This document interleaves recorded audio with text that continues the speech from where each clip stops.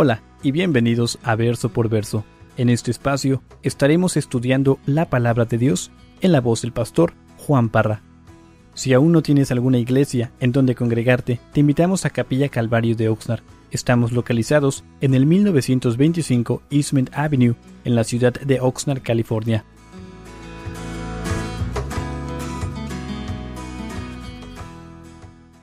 Hechos, capítulo 9, fíjense lo que dice ahí en el verso 1, dice, Saulo, respirando aún amenazas y muerte contra los discípulos del Señor, vino al sumo sacerdote y le pidió cartas para las sinagogas de Damasco, a fin que si hallase algunos hombres o mujeres de este camino, los trajese presos, ¿a dónde?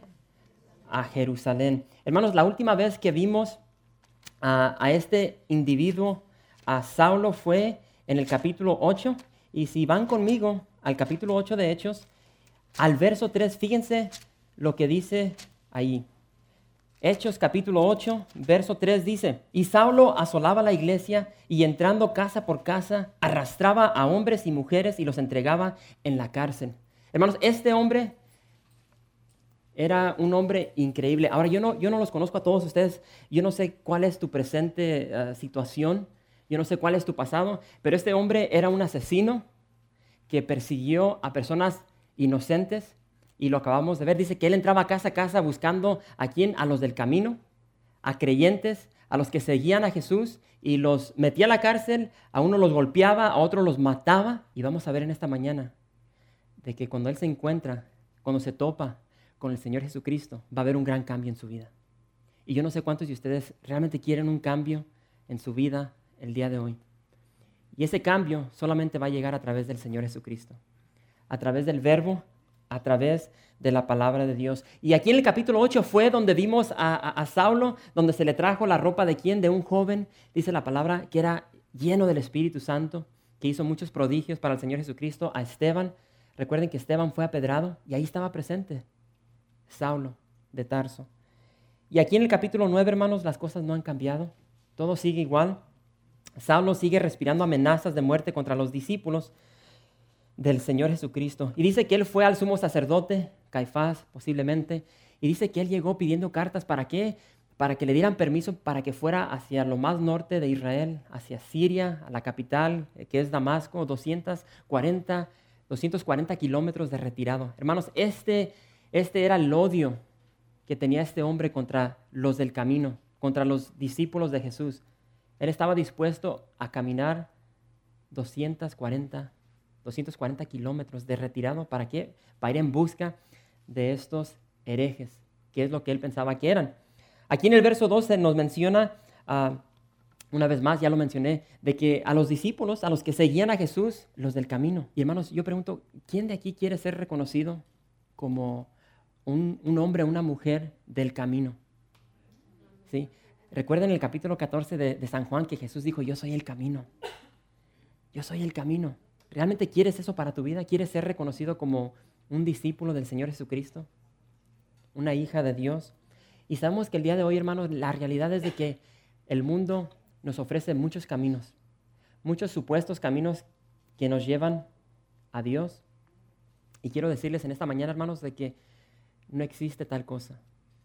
No existe tal cosa. Estos supuestos caminos que te llevan al cielo están ahí, pero realmente no te ofrecen lo que ellos pretenden ofrecer.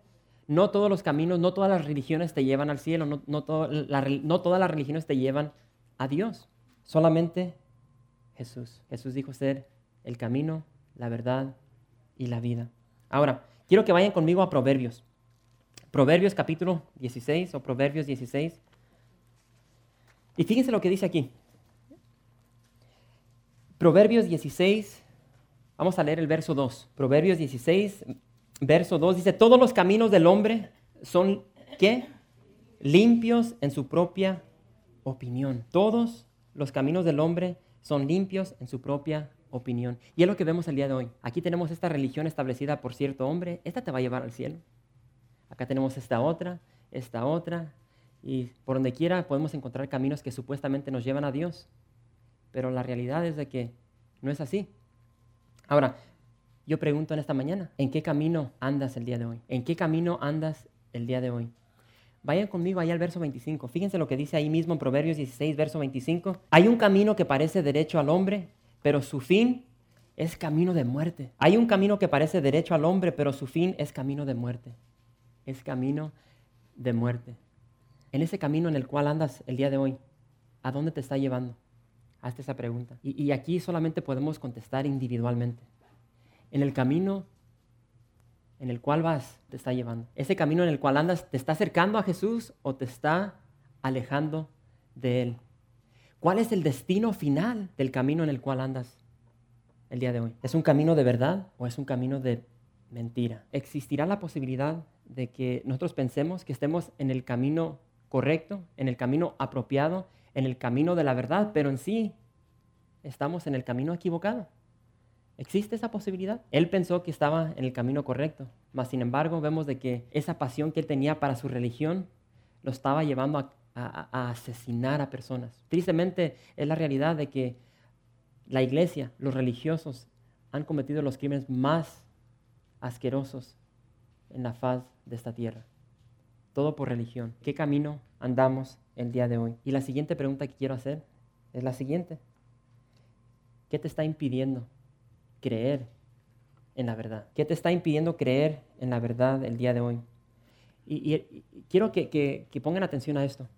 Hermanos, cuando nosotros nos acercamos a Jesús, van a suceder cosas maravillosas en nuestras vidas. Cuando nos apartamos de Él, cuando nos alejamos de Jesucristo, vamos a hacer y vamos a creer en cosas que normalmente no haríamos o no creeríamos. ¿Sí? Jesús dijo ser el camino, la verdad, ¿sí? Eso lo dijo claramente en el capítulo 14 de Juan. En el capítulo 15, recuerdan que Él dice ser ¿la qué? La vid. Aquí no hay vides, ¿verdad? Él dijo ser la vid. Dice, yo soy la vid, ustedes son los pámpanos. En la mañana di el ejemplo de un bebé cuando está en la vientre de la mujer. Ese bebé se nutre, recibe toda su sustancia de la mamá a través de ¿qué? Del ombligo. Hermanos, es un ejemplo solamente para que lo puedan comprender. De esa manera tenemos que estar nosotros apegados al Señor Jesucristo, como de ombligo a ombligo. Y cuando nos apegamos a Él a través de la oración, a través de la palabra de Dios, hermanos, vamos a recibir su sustén, vamos a recibir de su plenitud, de su amor, de su gracia, de su misericordia, de su gozo. Y yo no sé si tú quieres eso en tu vida el día de hoy, pero lo puedes recibir si te acercas al Señor Jesucristo. Ahora, pregunto, ¿lo deseas eso para tu vida el día de hoy? Saulo deseaba ¿qué? Él deseaba ir en busca de más personas. ¿Para qué? Para golpearlas, para matarlas. Era un hombre religioso, tu vida el día de hoy. Y ahorita Saulo está a punto de toparse cara a cara con el Señor Jesucristo. Y vamos a ver cuál va a ser su reacción. ¿Dar al Señor Jesucristo o lo va a rechazar? Fíjense conmigo. Hechos capítulo 9. Vamos a comenzar desde el verso 3. Mas yendo por el camino, aconteció que al llegar cerca de Damasco, repentinamente le rodeó un resplandor de luz del cielo. Y cayendo en tierra, oyó una voz que le decía, Saulo, Saulo, ¿por qué me persigues? Él dijo, ¿quién eres, Señor? Y le dijo, yo soy Jesús, a quien tú persigues. Dura cosa te es dar coces contra el aguijón. Él temblando y temeroso dijo, Señor, ¿qué quieres que yo haga? Y el Señor le dijo, levántate y entra en la ciudad y se te dirá lo que debes hacer. Y los hombres que iban con Saulo se pararon atónitos, oyendo a la verdad la voz, mas sin ver a nadie. Hermanos, primeramente quiero que notemos lo que Jesús le dice a este hombre. Saulo, Saulo, ¿por qué me persigues? ¿Por qué me persigues? Y hermanos, acabamos de leer de que Saulo perseguía ¿a quién? A los creyentes, a los discípulos, a los apóstoles. Pero Jesús le dice, Saulo, Saulo, ¿por qué me persigues? Si nos metemos a la mente de este hombre, de Saulo, hermanos, ahorita está ocurriendo una transformación increíble. Él se está dando cuenta de algo tan importante y es lo siguiente.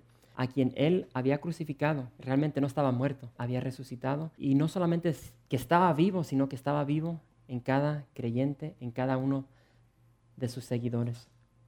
Y hermanos, eso es algo real, debe ser algo real en cada una de nuestras vidas, que hemos aceptado, a los que nos hemos sometido al señorío del Señor Jesucristo, Cristo vive en nosotros. Antes de iniciar el estudio, celebrad a Cristo. ¿Por qué? Porque Él vive. Él vive en nosotros. Que más tarde lo vamos a conocer como Pablo escribió lo siguiente. Dice, de modo que si alguno está en Cristo, nueva criatura es, las cosas viejas pasaron, he aquí todas son hechas nuevas. Hermanos, eso es lo que sucede cuando nosotros permitimos a Cristo entrar a nuestra vida. Él nos hace nuevas criaturas y Él va a vivir a través de nuestras vidas. Él escribió de igual manera a los Gálatas, capítulo 2, verso 20, dice, con Cristo estoy juntamente crucificado. Ya no vivo yo, mas Cristo vive en mí. ¿Estás dejando a Cristo vivir en tu vida el día de hoy? ¿En tu vida o sigue viviendo o 100? ¿Porfirio o Cristo? ¿Ben Yosé o Porfirio? Ya no vivo yo, mas Cristo vive en mí. De igual manera, hermanos, tenemos que, o más bien quiero que vean dos preguntas que hace Saulo. La primera es la siguiente. ¿Quién eres, Señor? Es la primera pregunta que sale de su boca cuando tiene este encuentro con el Señor Jesucristo. ¿Quién eres, Señor? La segunda es la siguiente. ¿Qué quieres que yo haga? Y grábense esas preguntas porque vamos a llegar a ellas hacia el final del estudio. Ahora, Jesús rápidamente le contesta su primera pregunta y le dice, yo soy Jesús. Y enseguida el Señor Jesús, hermanos, le da una parábola cortita para hacerle entender a este Saulo lo que está sucediendo en su vida. Le dice, dura cosa te es dar coces contra el aguijón. Yo quiero que sean sinceros, ¿cuántos de ustedes entienden esa porción? Si no entiendes, no seas orgulloso, levanta tu mano. Dura cosa te es dar coces contra el aguijón. Tal vez estás leyendo la nueva versión internacional y cuando leímos esta porción dijiste, wow, esta no se encuentra ahí. Esta porción ahí no se encuentra en la nueva versión internacional. ¿Por qué? Porque no está en el original. Esta porción fue agregada por el escriba que tradujo este libro, pero si te vas al capítulo 26, ahí sí la vas a encontrar. Y creo que todos conocemos lo que es un aguijón. ¿Alguien aquí no conoce lo que es un aguijón? Un aguijón, simple y sencillamente, es lo que se carga una abeja en su cola. Y cuando se enoja y te pica, clavada el aguijón. ¿Sí? Entonces tenemos que entender lo que es un aguijón para poder comprender lo que le está diciendo el Señor Jesucristo a Saulo. Ahora, si nos vamos al griego, al contexto donde se está escribiendo esto, esta palabra en el griego es kentrón y aguijón en el griego significa lo siguiente. Significa ofrecer vana, peligrosa o ruinosa resistencia. Vana, peligrosa o ruinosa resistencia. ¿Cuántos de aquí están resistiendo al Señor Jesucristo en este día? ¿Cuántos no se están sometiendo a la voluntad de Dios el día de hoy? Está sucediendo en la vida de Saulo. Y en pocas palabras, para que entiendan lo que está diciéndole el Señor Jesucristo, un aguijón en este contexto era un palo largo, hermanos. Y este palo largo en una punta estaba bien filosa. Entonces cuando se iba el granjero a comenzar a arar, a veces los bueyes querían ganar por su propio camino y el granjero tenía que agarrar ese palo y tenía que empezar a picarle el trasero, las partes de las patas del animal para que se enderezara y siguiera el camino correcto. Si analizamos esta parábola pequeña que le está dando el Señor Jesucristo a Saulo, es lo siguiente, le dice, Saulo, tú eres un buey, yo soy el granjero, tú no te quieres someter, jalar propio camino. Y realmente, hermanos, yo no sé cuánto tiempo llevaba Saulo así, yo casi estoy seguro en mi propia opinión de que Saulo estuvo presente cuando el Señor Jesús fue crucificado. Recordemos de que, como acabo de mencionar, Saulo estaba presente cuando apedraron a Esteban. Él escuchó ese potente mensaje que dio este joven. Y realmente la semilla del evangelio estaba en el corazón. Creo que ahorita ya está comenzando a germinar, a crecer, está empezando a extenderse en el corazón de Saulo y el Señor ahorita le está dando para enderezarlo, para que se vaya por el camino correcto. Estamos viendo aquí.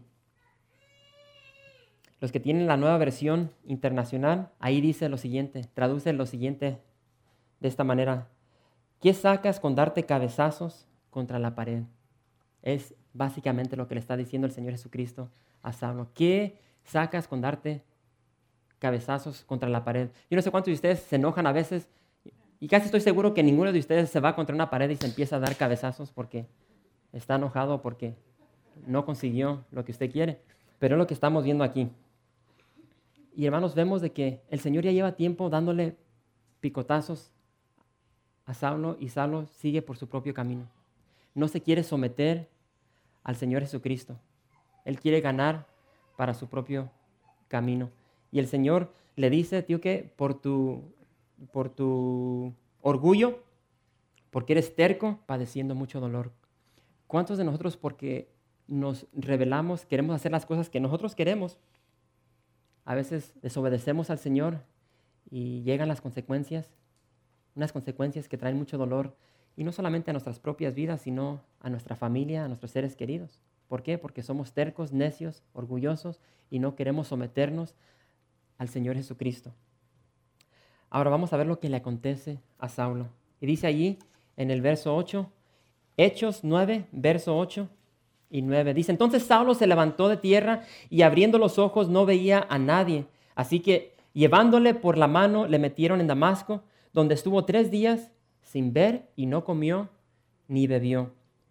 Hermanos, analicen esto por un segundo. Este gran hombre religioso, Saulo de Tarso, de Cilicia, que tenía padres judíos, este hombre descendiente de la tribu de Benjamín, ciudadano romano de nacimiento, fariseo, hebreo de hebreos, el gran estudiante del gran rabí Gamaliel, un hombre celoso de Dios. Todos los logros de este hombre no le pudieron obtener la salvación. No le pudieron obtener su salvación. Rodeado de sus logros, rodeado de todos sus trofeos, hermanos, él sigue inundado. Y vemos aquí que el Señor lo tiene que humillar, lo tiene que tumbar a tierra, le tiene que quitar la vista para humillarlo. Saulo, estando en tierra, pueda levantar su mirada hacia el cielo. Y estando en lo más bajo de la tierra, estando ciego, por fin puede ver al Señor Jesucristo. Pudiera ver la hermosura, la grandeza, la misericordia del Señor Jesucristo. Darles la siguiente historia. Tenga paciencia conmigo. Se cuenta que había un joven, que tenía fama de ser el hombre más orgulloso, más terco de su ciudad. De igual manera, en esta misma ciudad había una doncella que era la doncella más orgullosa, más terca de la ciudad. Inevitablemente, estos 2 jóvenes llegaron a casarse. Después de la boda, celebraron en su nuevo hogar una gran fiesta que duró todo el día. Al fin los amigos y los parientes no pudieron comer más y uno por uno se marcharon. Los novios cayeron agotados y estaban preparándose para quitarse los zapatos y descansar cuando el marido notó que el último invitado al irse no cerró la puerta y le dijo, querida, ¿te molestaría levantarte para cerrar la puerta? Ya que entra una corriente de aire frío. ¿Por qué debo cerrarla yo?, contestó la esposa. Estuve de pie todo el día y acabo de sentarme, ciérrala tú. ¿Con qué así?, respondió el esposo. En cuanto tienes la sortija en el dedo te conviertes en una holgazana. ¿Cómo te atreves?, gritó la novia. No hace un día que estamos casados y ya me insultas y me tratas con prepotencia. Debí saber que serías uno de esos maridos. Vaya, gruñó el esposo. ¿Debo escuchar tus quejas eternamente? ¿Y yo debo escuchar eternamente tus protestas y reproches? Se miraron con mal gestos durante 5 minutos. Luego la novia tuvo una idea. Ninguno de ambos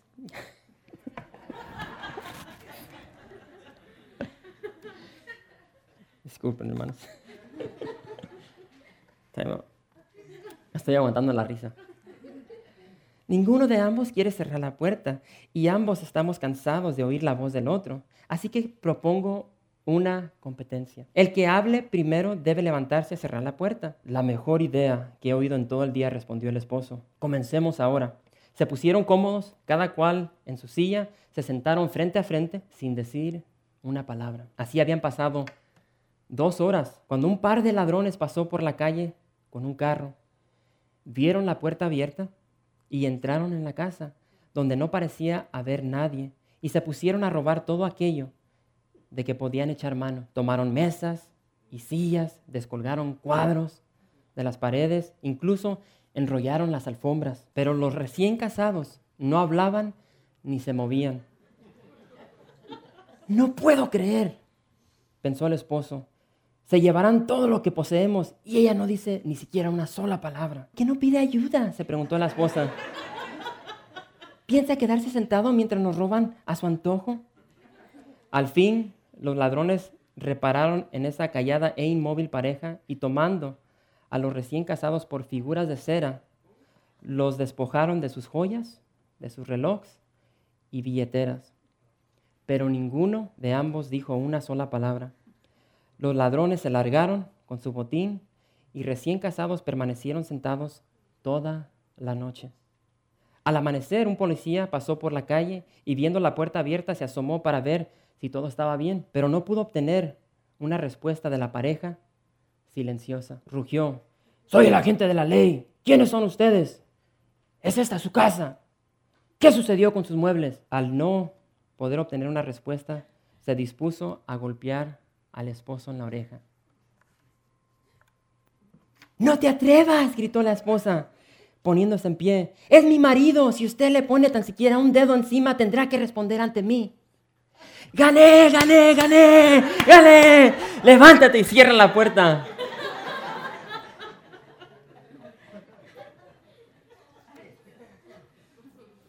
Habrá orgullo en tu corazón el día de hoy. Habrá orgullo en tu corazón el día de hoy. Y si lo hay, ¿de qué te estará robando? Bueno, yo soy casado. Yo sé que el orgullo fácilmente, muchas veces, me roba de la paz que puedo tener con mi esposa. El orgullo me roba de la paz que puedo tener con mis hijos. El orgullo me robó, podía haber tenido con muchos compañeros de trabajo. El orgullo nos puede robar de esa paz que podemos tener con un ser querido, ya sea un hermano, una hermana, una madre, un padre. ¿Habrá orgullo en tu vida el día de hoy? Este mismo Saulo escribió lo siguiente y dice: nada, absolutamente nada, nada hagáis por contienda o por vanagloria, antes bien con humildad, estimando cada uno a los demás como superiores a él mismo. De igual manera dijo lo siguiente, dice: yo pues, preso en el Señor, os ruego que andéis como es digno de la vocación con que fuisteis llamados, con toda humildad y mansedumbre, soportándonos con paciencia los unos a los otros en amor. Todo lo que hay en el mundo, los deseos de la carne, los deseos de los ojos y la vanagloria de la vida, no provienen del Padre sino del mundo. Y el mundo pasa y sus deseos, pero el que hace la voluntad de Dios permanece para siempre. El que hace la voluntad de Dios permanece para siempre. ¿Habrá orgullo en tu vida el día de hoy? ¿Habrá alguien aquí en esta tarde, una persona orgullosa, que tiene orgullo en su corazón, que te está robando, tal como a Saulo, esa gran bendición de recibir la salvación, el regalo de la salvación que Dios ofrece? Y analicemos por un momento a este gran hombre religioso, y notemos de que Saulo no encontró salvación en la religión. Saulo no encontró salvación en la tradición de los hombres. Saulo no encontró la salvación en todos sus logros, en todas sus obras. Él encontró la salvación cuando hizo esa pregunta: Señor, ¿quién eres? Y si en este día tú no conoces al Señor, hazle esa pregunta: Señor, ¿quién eres? Cuando Saulo hizo esa pregunta, él recibió una contestación y dijo: yo soy Jesús. Yo soy Jesús. Y en sí, Jesús le dice: yo soy Jesús y es a través de mí. ¿Por qué? Porque yo soy el camino, la verdad y la vida. Nadie viene al Padre sino por mí. Es lo que dijo, o a la pregunta, de Saulo. Y Jesús está aquí en este día para ofrecerte esa salvación. Que si hay orgullo en su corazón, ese orgullo. Porque el orgullo, hermanos, nos va a robar. Tal como a esta pareja, nos va a robar de todas las bendiciones que Dios tiene para nosotros. ¿Recuerdan la segunda pregunta que hizo Saulo? Que yo haga. Pregúntale al Señor Jesucristo en este día, para mi vida con el Señor Jesucristo. Si ya lo has aceptado como tu Señor, como tu Salvador. Gracias por visitar calvariooxnard.org. En este sitio web podrás encontrar información fresca cada semana, como los servicios previamente grabados, los cuales están disponibles para ti, para que los puedas escuchar en cualquier momento. Estamos seguros que este material será de gran edificación espiritual para tu vida y para tu familia. La visión de Capilla Calvario de Oxnard es ser como Jesús, aprendiendo y viviendo la palabra de Dios.